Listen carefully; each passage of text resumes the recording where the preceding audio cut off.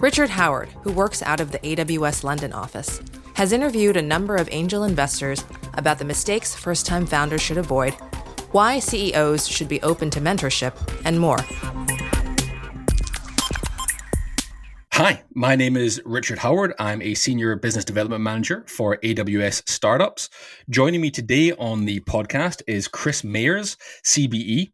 If you don't know Chris was the co-founder and CTO of Metaswitch Networks, which after, overnight success of nearly 40 years, just sold to Microsoft. He's a venture partner at Entrepreneur First. He's an angel investor in around 92 companies. Chairman of Magic Pony when it was sold to Twitter. And moving on to some more athletic endeavors, he biked 3,600 miles across the US to raise enough money so that around 4,500 people could have their sight restored.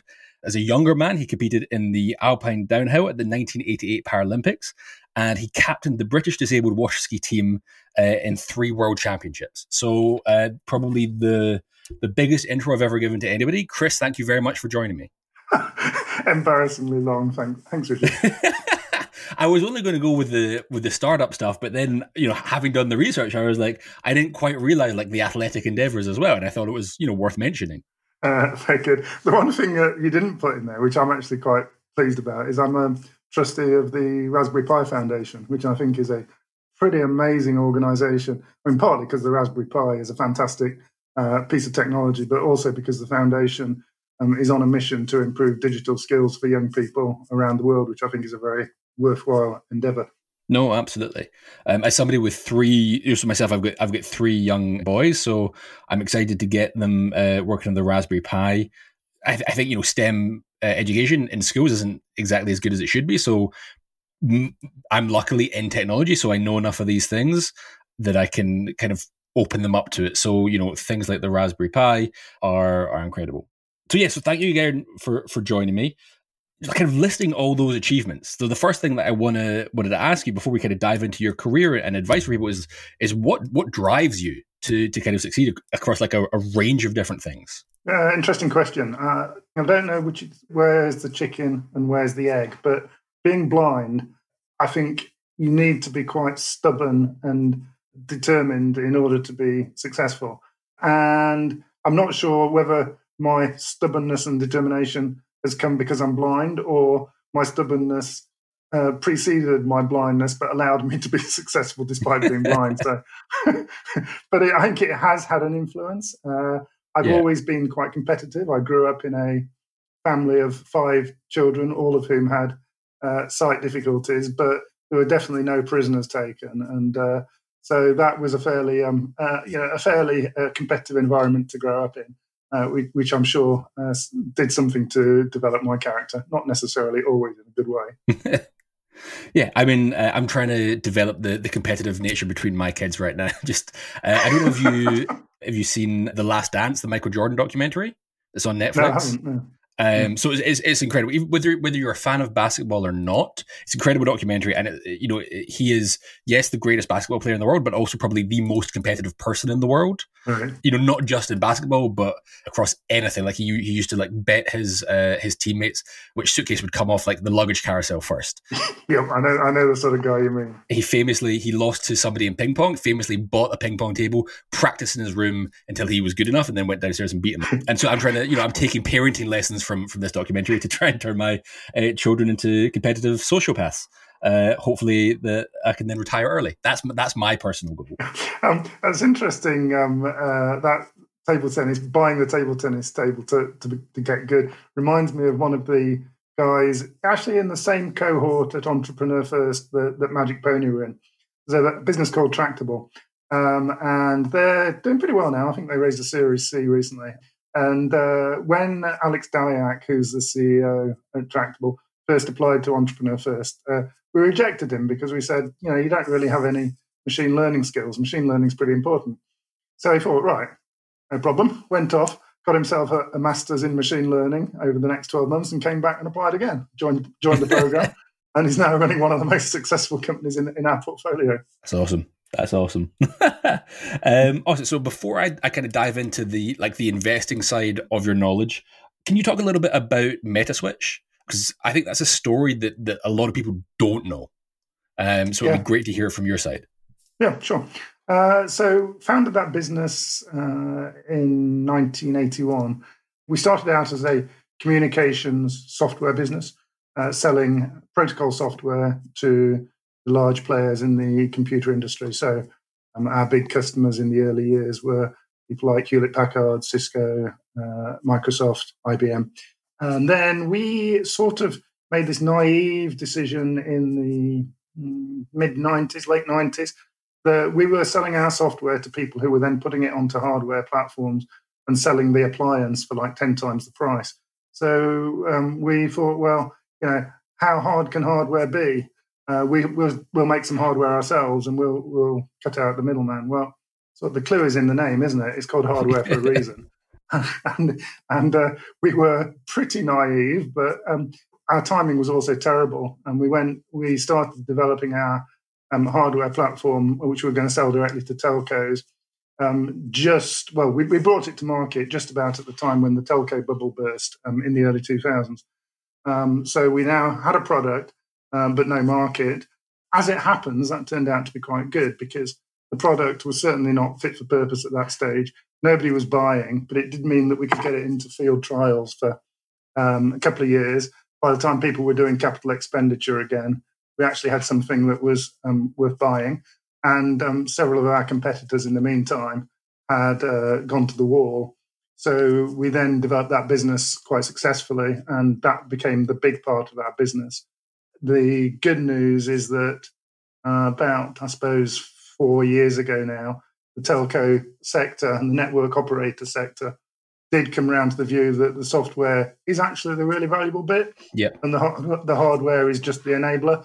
So we sort of then were able to move back to our core strengths, which is in developing software, and in fact moved over to very much to a cloud-based software solution for 5G networking, which is what Microsoft were interested in acquiring. Yeah, when you were building it from back in the 80s, this was one of those crazy businesses that decides to make profit and doesn't take outside capital. Is that correct?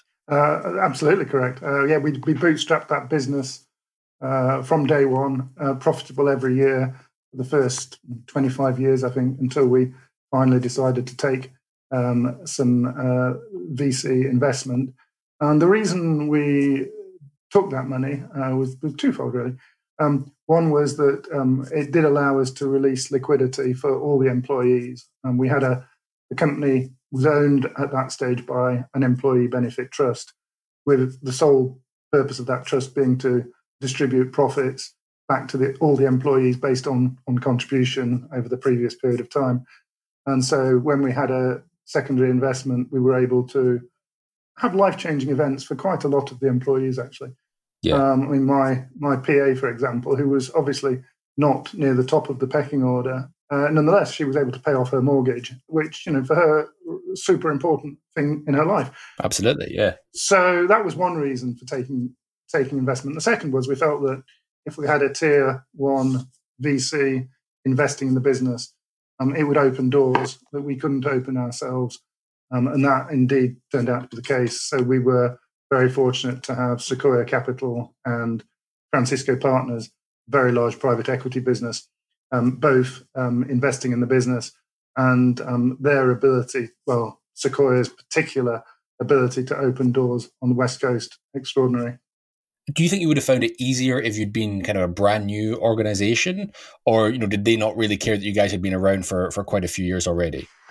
Well, as it happens, they did that investment from their growth fund, so slightly different than many of their venture investments. But I was talking to the Sequoia partner 2 or 3 years after they'd invested in us. I asked him, what were the key things that they think about when they're investing in business? And he said something like, this was actually in his office. We were sat in his office on Sandhill Road in Palo Alto. And he said, there are only really 3 things that we think about. The first thing we think about is the people. People are super, super important. The second thing is the business needs to be quite young, so there's plenty of opportunity for growth. And the third criterion is that we need to be able to cycle from here on Sandhill Road to the head offices of the business. And he said, let's take those in reverse order, shall we? So cycling from Sandhill Road to Enfield in North London, that's not going to happen, is it? The business needs to be young. Well, you guys are 25 years old, so you don't really score on that one either. So all I can say is that your people must be pretty damned amazing. Yeah. Which was a very long way round of saying it's the people, stupid. That's what we invest in. And I think that's been the core thinking behind my own angel investing since then, is that if the people aren't exceptional, doesn't matter how good the market is, doesn't matter how smart the technology is, it's not worth taking the bet. You need extraordinary people because they're going to have to be able to pivot. They're going to be on a roller coaster ride, and they're just going to have to be able to be very resilient to that. Yeah, so I'm going to skip ahead now because that was one of the questions I had when we kind of got onto your investing stuff. But before that, first of all, I feel like you should have challenged the partner on the cycling bit. If you can cycle across the US, he can cycle across the US and make his way to Enfield. I feel like you should have scored 2 out of 3. Well, that was the main reason why I decided to cycle across America, just to prove him wrong. Yeah, absolutely. So kind of jumping ahead to the investing side of stuff, and this is one of the things that I've said to you is that, so I'm very lucky in my role at AWS working with startups. I meet a lot of incredibly smart people, but every time I leave a room and I'm like, that might be the smartest person I've ever met, I'll look up the company a little bit more in depth and you will invariably be involved. And I'm thinking around kind of Sasha from Unitary, thinking around Theo from CloudNC, Noor from GTN. These people are like intimidatingly smart in a way that you don't find, across the board. And is intelligence one of the first things you're looking for? Or is it more resilience? Is it the ability to manage and scale? What is that kind of first characteristic in a founder that you're looking for? I think because I tend to invest in deep tech businesses, then to start with, I have to be comfortable that the founder understands this infinitely better than I do, because I cannot be expert in deep tech and in all the different deep technologies. So where I might be able to help them is on growing the business, because there's an awful lot of similar problems that happen again and again and again, across irrespective of the particular business. Whereas on the technology, I've got to leave that to them. So I've got to be confident they can make this tech work and they can do magic stuff that potentially nobody else can do. But I think that's only a part of it. There are many, many super bright potential entrepreneurs who I see who I wouldn't invest in because they don't have the personal attributes that need to go alongside the technical ability, particularly for the CEOs. You mentioned like Theo at CloudNC, for example, who is just amazing in terms of his self-belief, but not to the point that he is uncoachable. So they need to be, on the one hand, have an amazing level of self-belief, but on the other hand, also be willing to take advice. One of the mantras that Entrepreneur First sticks to and constantly repeats is the importance of strong beliefs weakly held. In other words, you have to have an opinion, and it has to be an opinion that you are prepared to defend, but equally, you also have to know when you're actually defending the wrong opinion and be willing to switch sides completely. For sure. With so many angel investments in your portfolio, how do you decide? Because I'm assuming you can't spend a huge chunk of time with all of them. So how do you decide which founders and which companies are going to be the ones where you get a little bit more involved in and do a little bit more, whether it's CEO coaching or kind of talking to the CTO with your technical background, or giving them kind of some business development help? Where do you make that decision? Decision tends to be made to a reasonable degree by the nature of the relationship with the business as well as the angel investment. So I think I'm chairman of 4 businesses at the moment, and I'm on the board of another 5 maybe, and I'm an official advisor to another 4 or 5, and all of those relationships have some sort of equity stake for me alongside the angel investment. So that's pretty straightforward. If I've got an agreement to be the chairman of a business, then that means I'm probably putting in twice as much effort into that business as I am into one where I'm a non-exec. And again, if I'm a non-exec, it's twice as much effort as when I'm an advisor. And if I'm just on the cap table as an angel, then I will still meet with the CEO and the CTO from time to time, but then it's very much driven by them reaching out to me rather than me being proactive. Okay, cool. And then so this is one of the things that I've spoken to different entrepreneurs about, and I've been lucky enough to be an investor in a few businesses as well. As an investor, so not on the board, not the chairman, as an investor, what do you think? This is for like the founders, the early stage founders out there that are listening to this. In your view, what is the right amount of kind of investor reporting that an early stage founder who's raised a seed round or maybe seed plus round, whatever, should be doing to the cap table investors? Ideally, once a month in that early stage, maybe once every 2 months, but certainly more frequently than once every 6 months, and not as frequently as once a fortnight, because you're not going to see enough change on a week-by-week basis to make once a fortnight worthwhile. But I have got businesses which I've been invested in for 6 or 7 years now who have reported on a monthly basis where the CEO has been able, pretty much without exception, to produce a report once a month. And it gives you a great level of understanding of what's happening in the business, which is important because when it comes to doing a follow-on round, particularly follow-on rounds when things are a bit sticky because you need a bridge or something, then it's super helpful to have had your investor community coming along on the journey with you. They're far more likely to be supportive than if you just reach out and say, we have a problem, guys. Yeah, I think that's one of the things, over communication, not maybe not fortnightly, but once a month, rather than just kind of the silence. Oh, can you help, please? Because something's going wrong. Exactly. So I jumped ahead a little bit because we kind of went there, but I want to come back. So you mentioned with Metaswitch, you guys built it as the vast majority of businesses are on profit, making profits every year. Do you think having that kind of business, like a normal business, for lack of a better term, forces a faster reckoning with kind of product market fit than the current startup model, which might rely too much on kind of investor largesse? I think there are pros and cons to both models. Certainly, we had to generate revenue from day one, but that comes at a cost. I mean, we ended up undoubtedly doing some stuff where the revenue was the overriding factor. And it wasn't like it was entirely outside our core proposition, but it was nonetheless business that we might otherwise have turned away if we had a large buffer of investment that we could fall back on.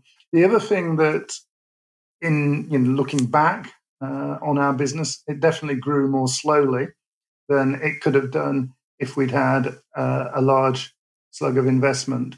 So those are the downsides, but the upsides are that you don't sit in your ivory tower building the wrong thing because you can't afford to. Yeah, I think this is just like a personal point of view. Is I think there are not a lot of founders. There are some founders who they might raise a decent sized seed round. And this is typically pre-product founders, and then they are so slow to release because they've got that investor buffer, and it never gets into people's hands, and they never get the feedback that they need, and they are constantly trying to iterate for perfection without really giving it out to customers. I think that can be a big problem. I think that's very, very true. I remember one particular very memorable occasion when I was running a business unit in Metaswitch, looking at new technology areas that we might move into, and we were looking at graphics technologies in particular. And I went with a colleague to meet with the head of one of IBM's development labs in Austin, Texas, I think it was. And we were trying to sell him graphics device drivers for this Unix-based workstation. And he was listening to us and wasn't going to buy. But we were getting on well with him. And he said, what I really need is something that will allow a user of one of our workstations to share his desktop with his colleague who is on a different workstation, maybe hundreds of miles away, and some sort of application sharing capability. This was in the very early 90s. And he said, have you got anything like that? No, we haven't, unfortunately. But we went back to the hotel we were staying at. There was a pool outside. We went and sat down by the pool, got ourselves a beer, and then Ken, who I was traveling with, said to me, I've been thinking about that. I think we could build that. And we went back, and over the next 6 weeks, we built a prototype of this technology and took it to various people, including the world's largest video conferencing manufacturer at the time. And they said, that is amazing. We'd like to buy it, please. So that was just one of those really serendipitous pieces of finding a product by talking to a customer. If we hadn't been out there talking to the customer, there is no way we'd have spotted that opportunity. No, for sure. So I, for one, I'm a big proponent of founder-led sales, particularly at the beginning. Even if you're not a salesperson, if you're, highly technical researcher and you're building a company, I still think that you need to be out there selling at the early stage. You need to understand what customers want, what customers are saying, because if you're going to employ, ultimately, a VP of sales, you need to understand what their role is going to be like and what the market is asking for and is saying when you're trying to sell them your solution. It is a disaster if you recruit a head of sales before you've got something to sell. Really is, because they're on commission, and so they're going to sell whatever they can, and whether it's on the truck or not on the truck, they're going to sell something to get commission, and you're going to end up with your engineers tearing their hair out because they've got to implement features that the sales team have committed to, presumably not maliciously, because they thought, that'll only be a small change to the product. But, without having the engineering insights, not realizing that actually it's a very significant change to the product. So you do have to have, in the early stages, people doing the early business development who are pretty technical, I think, as well as having customer-facing skills. Yeah, for sure. So, Metaswitch was founded in 1981. You've been through, numerous business cycles before. Have you ever seen anything like the kind of current COVID crisis that we're in right now? I have. I mean, from a global economy point of view, absolutely not. From a technology sector, yes, I would say that the 2007-8 financial crisis had some pretty similar characteristics, some differences, but some pretty similar characteristics in terms of the sort of drying up of venture funding. And although everyone's been pretty worried over the last 3 months, deals are still getting done now. And I think the bar has definitely gone up. But if you're one of the best startups around, you will still get funding right now. And I haven't actually seen any significant drops in valuation over the last 3 months for those top companies. What I am seeing is the deals just don't happen further. If you're not in that top 5% of startups, then probably a deal isn't going to happen at all. But if the deal does happen, I don't think valuations have been too much impacted at the moment. Whereas if you look back to the dot-com bubble burst or the financial crisis in 2008, and I think we did see certainly more significant valuation drops than we're seeing at the moment. But it's early days. Yeah, I mean, one of the things that is very strange is almost the decoupling between, and I mentioned this on an earlier podcast, the decoupling between, at least at the beginning, the private markets and the public markets, and even now, so we're recording this on, I think this is the 17th of June, and the pandemic is still going on in the US. There are states that have had higher levels of reported positive tests than ever previously. There was border skirmishes between China and India, which probably isn't a good thing. China just recently announced that they've had, in Beijing, they had positive coronavirus tests, and I think it was 100 positive tests. There's obviously the protest and things going on in the US right now, and the public markets are just soaring. I don't know that there's ever been such of a disconnect between what's happening in the real world, what looks like happening in the public markets, and then how that kind of bleeds into startup valuations and startup funding. Yeah, the public markets over the last 3 months have been a complete mystery to me. And I still don't feel at all comfortable that the valuations that we're seeing today on the public markets bear any relationship to reality. So I worry that we're going to see a second significant dive on the public market, whereas the private markets at the moment seem to be more stable. And that's partly because I think there's a longer term view here. And many of the businesses that I'm invested in are pre-revenue and won't be making significant revenue for another 2, 3, even 4 years in some cases. So one would hope that by the time they come to actually selling product at volume, things will have come back to normal slightly, whatever normal means post-corona. For sure. So not just with the current coronavirus crisis, but with other kind of downturns, do you have kind of a set philosophy or set advice that you give to the founders that you work with around how to manage through downturns, economic downturns? It's been prior to this, it was a 10-year bull market, but do you have a solid set of actions that founders should follow for when, they are managing through a crisis? It very much depends on the state of the business, but I think there's a general rule that if you're going to take some pain, you should take all the pain in one go if you possibly can. Having a drip feed of pain over a period of months or even years absolutely saps the morale and energy of the business, and death by 1,000 cuts is truly horrible. So my general advice to founders is take action early, which is probably more. You don't want to. People talk a lot about not cutting the muscle, which is absolutely right. You don't want to cut unnecessarily into the muscle, but you probably want to take more action early than you would feel like you ought to take, because you need to be a bit brave, because there are going to be some pretty unpalatable decisions that you're going to need to take in order to get the business onto a footing where it can weather the storm.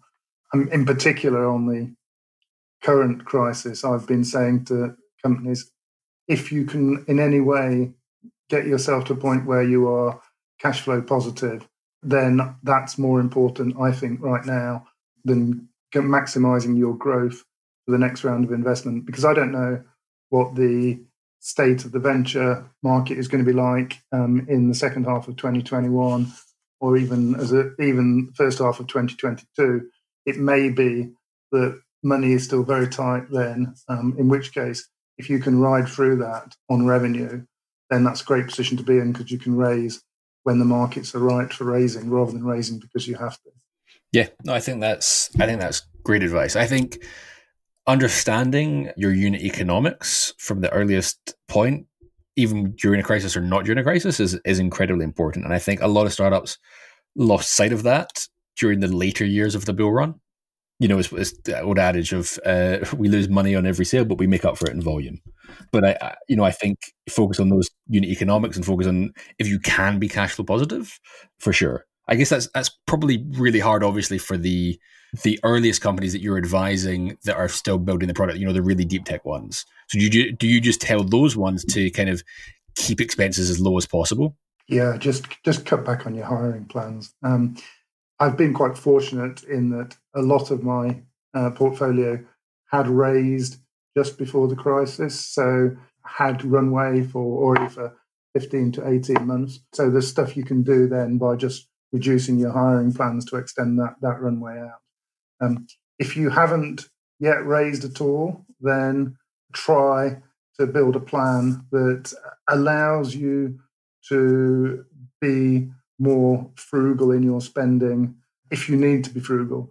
And what often happens is people start growing the business too fast and then find that it's almost impossible to reduce the burn, because you've got employees who are on 3 months' notice in some cases, and you've already taken on these leases on expensive premises or whatever, and it becomes very hard to cut back. So always make sure that you can fall back to a plan B if you need to. For sure.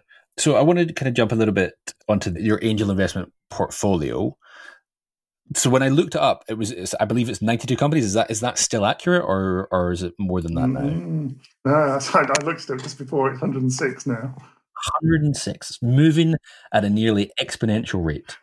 So across all of these companies, including your experience at Metaswitch, what is like the earliest signal that you can have as an investor or somebody who is close to the company that tells you that this company is probably going to be pretty successful? Well, I think probably going to be pretty successful that needs to be a strong signal, because there are a huge number of opportunities for snatching failure from the jaws of success en route from the stage at which I invest, which is very early stage, pre-seed often, through to being at the point where it would take something very, very unfortunate to cause a business to fail. It's a roller coaster for the first 5 years. So I would never go as far as to say this is pretty definitely going to be successful. If I look at everything in my portfolio now, then until an exit happens, I'm always pretty conservative about whether to treat the paper valuation as being real. I mean, you've only got to look at some of the high-profile things like Uber and WeWork, obviously, to see how valuations can turn out to be very, very unrealistic. But in terms of signals that give me comfort, then they are often about the ability of the CEO and the executive team to change and develop as the business develops. So, there are some businesses I look at and the executive team, the founders, are still the same people that they were when the business started and when I invested. And there are others where you look at the team and you think, wow, these people have really matured. They've taken on new skills. They talk about the business in a very different way than they did 2-3 years ago.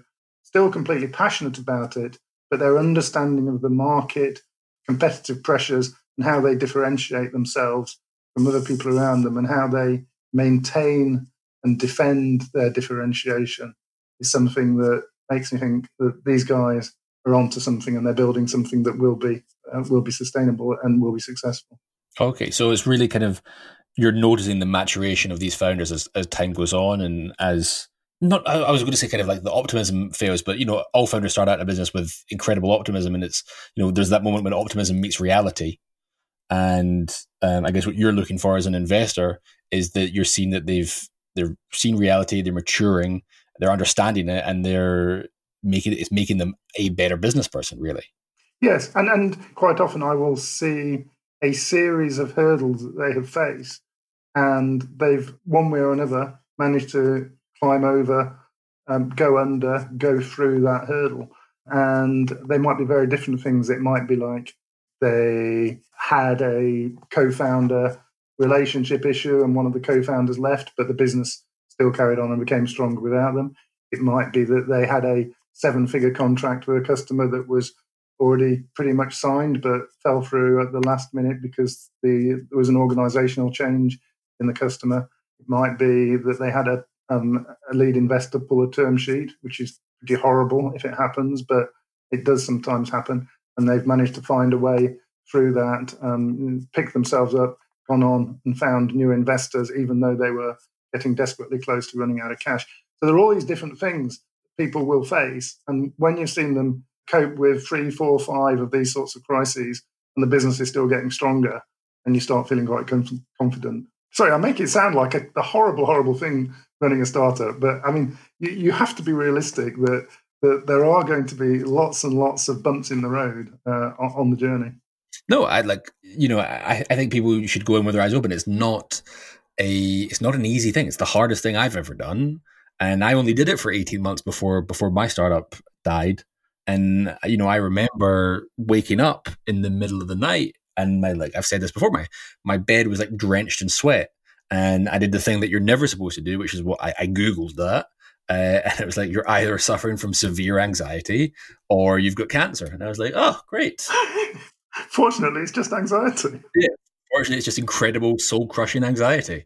It's not easy. It's really, really hard. But then the rewards of running a successful startup, not just financially, but emotionally, psychologically, within the ecosystem are humongous. But it's not easy. There are a lot of challenges you got to overcome, a lot of hurdles you have to jump. For sure. Interestingly, one of the things that I think you've had Matt Clifford on this podcast before. Yeah. One of the things that he often says to the entrepreneur first would-be founders is, you need to understand that doing a startup is really, really difficult. Doing a big startup is even more difficult, but it's not that much more difficult. So you may as well go big. which I think is true. And any startup is very, very difficult. So if you're going to put your life into this, you may as well be ambitious. Yeah, no, for sure, 100%. So when people are pitching you as an angel investor, are there any red flags that immediately turn you off from a potential investment? Yeah. One is that if I ask the founders a question and they come back with an answer where I think, actually, I could have given a better answer to that question, and I've only heard about your business 15 minutes ago. If that happens more than once in a meeting, then that's pretty much a red flag, because it shows that they haven't understood their market, or perhaps they haven't even really got the product that they think they've got. So their failure to surprise and delight is a big turn-off as well. I had the whole meeting and I haven't learned something new that was delightful or unusual, then that's a red flag too. Very interesting. I'm going to read you a quote from an interview, another podcast that you did, and it's about Magic Pony. So for people that don't know, Magic Pony was an entrepreneur first company. Chris, you were the chairman of it, and then it sold to Twitter for a reported $150 million or pounds. I don't know if you're allowed to confirm the number, but around there, I guess. Well, I can say that the number that was reported was $150 million. And so this is what you said about them. They said they never had $1 of revenue when they were sold. They didn't actually have a product. They were still a technology business. They had some very smart technology, and they built a team of very impressive PhD and postdoc engineers and scientists. So there was just a particular point in time where they had some video processing technology, which was interesting to multiple people. So kind of based on that quote, my question is, when it's deep tech, something like what Magic Pony were building, should the tech be 100% of the focus, or should they be thinking around kind of go-to-market and sales as well? And actually Magic Pony, without any of that stuff, were just incredibly, incredibly lucky. Great question.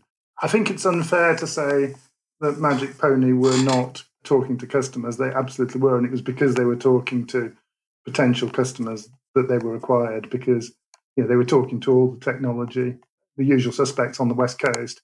And pretty much without exception, the response was, oh, this is pretty interesting technology. If it's as interesting as we think it might be, then we're not going to license it from you. We're going to buy you. Because if it is that interesting, then we need to own the technology. So it became reasonably clear fairly early on that there were going to be some inbound interest in acquiring Magic Pony, and certainly Twitter were not the first people to make a reasonably serious approach to the business. So it is definitely not a strategy that I would recommend, though. I think most businesses need to understand how you're going to monetize the technology relatively early on. We had this belief, which I think is sound, that if you could do something smart enough with video, then the monetization opportunities would arise, because all the predictions have how much video is going to grow over the next 5 to 10 years, and some of the constraints on the network that I understood, certainly from my background in telco and in networks. Some of those constraints weren't going to go away quickly. So the world's appetite for video was going to far exceed the ability of the networks to deliver that video. So we knew that there would therefore be commercialization opportunities. We didn't know which one was going to be the right one. And we did face a challenge at this point where Twitter said they'd like to buy the technology. We were about at the point where we needed to make some product decisions, going, okay, how are we going to turn this technology into product? And there was a choice between a sort of road to product, which might easily take 3, 4, 5 years from there, or what was actually a very credible exit for such a young business. Yeah, no, it's awesome. And then, so are the Magic Pony team still staying in Twitter currently? They are. Zehan, who was the CTO, is running an engineering team based in London. So his team, most of the guys who were in the business are still there at Twitter as the core of that engineering team. And Rob Bishop, who was the CEO, is now out in San Francisco. He went out to San Francisco straight after the deal was done and is, I believe, doing very well in the senior echelons of Twitter. Awesome. That's a lovely exit. Because it was 18 months, right? So around 18 months. 18 months from incorporation to exit, yeah. So I've now got the two largest exits in my portfolio. One of them was after 18 months and one was after 39 years. And I know which I prefer. I mean, I'm all for the long game, but there is a limit. Absolutely. Cool. So I'm going to read you another quote. This is an interview you actually gave in 2006. So this was 2 years before the iPhone came out. And the question put to you was, what will have changed 10 years from now? And your answer was, with the ever-reducing cost of computing resources, devices like mobile phones will be personalizable to overcome particular impairments such as sight. These mobiles will be used for controlling many aspects of our day-to-day lives, such as speaking remote control for home stereo systems or a portable interface for talking to ATMs. I believe the mobile phone will become a ubiquitous, broadly applicable device for interacting with all sorts of content, and making phone calls will be one of its lesser functions. So a pretty accurate capture of what the next 10 years would be. That's did you get that from Electron Accessibility that I was giving? So I believe it was. So I think you were interviewed by the BBC after you gave the Turing lecture. Yeah, that's right. Yeah. So yeah, I mean, actually, that's not too embarrassing, is it? That's reasonably. Apart from the ATMs, most of that is actually turned out to be true. Yeah. So, and your question is? Well, first of all, I'd like to, if anybody wants to find this article, it's also accompanied by a lovely picture of Chris water skiing. But the question is, you were pretty accurate in 2006 about what the next 10 years would be. Looking forward now 10 years, what do you think is going to change between now and then? Dangerous, very dangerous. I should quit, shouldn't I? I've done it once. I certainly can't do it twice. I'll not quite answer that question, but I think one of the areas that I'm most excited about is the intersection of AI and life sciences. There is, I believe, going to be some extraordinary movement forward at that boundary over the next 5 to 10 years in material sciences, in drug discovery, and things that we currently do not believe are possible. So I'm currently doing a fair number of investments at that boundary. And it's not an area that is easy to get funded at Series A, because there are a lot of VCs who are very, very comfortable with life sciences investment. And there are a lot of VCs who are very comfortable with software investment, and in particular, AI investment. But there are not yet very many who are comfortable with both simultaneously. So finding people who are willing to bet on the intersection of those two areas is actually quite tough sometimes. But I do believe it's where some of the largest steps forward are going to happen. Awesome. So I will have you back on the podcast, if I'm still doing it, in 10 years' time. And you can ask me, okay, Chris, point to one example of that thing that you were talking about in that weird abstract way. Absolutely. All right. So I'm not going to keep you for much longer. I'm going to ask my final two questions, which can be pretty quick ones. So the first one I ask everybody. We're all in lockdown now, kind of all over the world, and everybody's giving recommendations on books and TV shows and films and podcasts. I want your anti-recommendation. What is something that you have seen, listened to, whatever, that people should avoid? The daily news reporting on COVID-19, I think it's been dreadful. I understand why they need to encapsulate it into sound bites, but it's a really, really complicated issue. And when you simplify it, it's just unhelpful, I think. Okay. So the last podcast I did was Reshma Sahoni from Seed Camp, and she gave pretty much the same answer. I think nobody's quite willing to go, there was this book or there was this TV show or film and it was rubbish, but I spent 2 hours or, a book 3 days reading it, and I should tell everybody not to do it. I haven't got a lawyer sitting next to me, so I don't know what I'm allowed to say and what I'm not. I'll find somebody who will give me a good anti-recommendation. Okay, thank you so much, Chris Mairs, for joining me on the AWS Startup Podcast. It's been an absolute pleasure, Rich. If you are looking to get started on the cloud with AWS, our Activate program provides startups with a host of benefits, including AWS credits, technical support, training, and other resources to help grow your business. Head to aws.amazon.com/activate for more. Do us a favor and leave us a review. And if you know someone who we should have on the show, or maybe it's you, reach out to us at startupstories@amazon.com. And subscribe to AWS Startup Stories wherever you get your podcasts. Thanks for listening.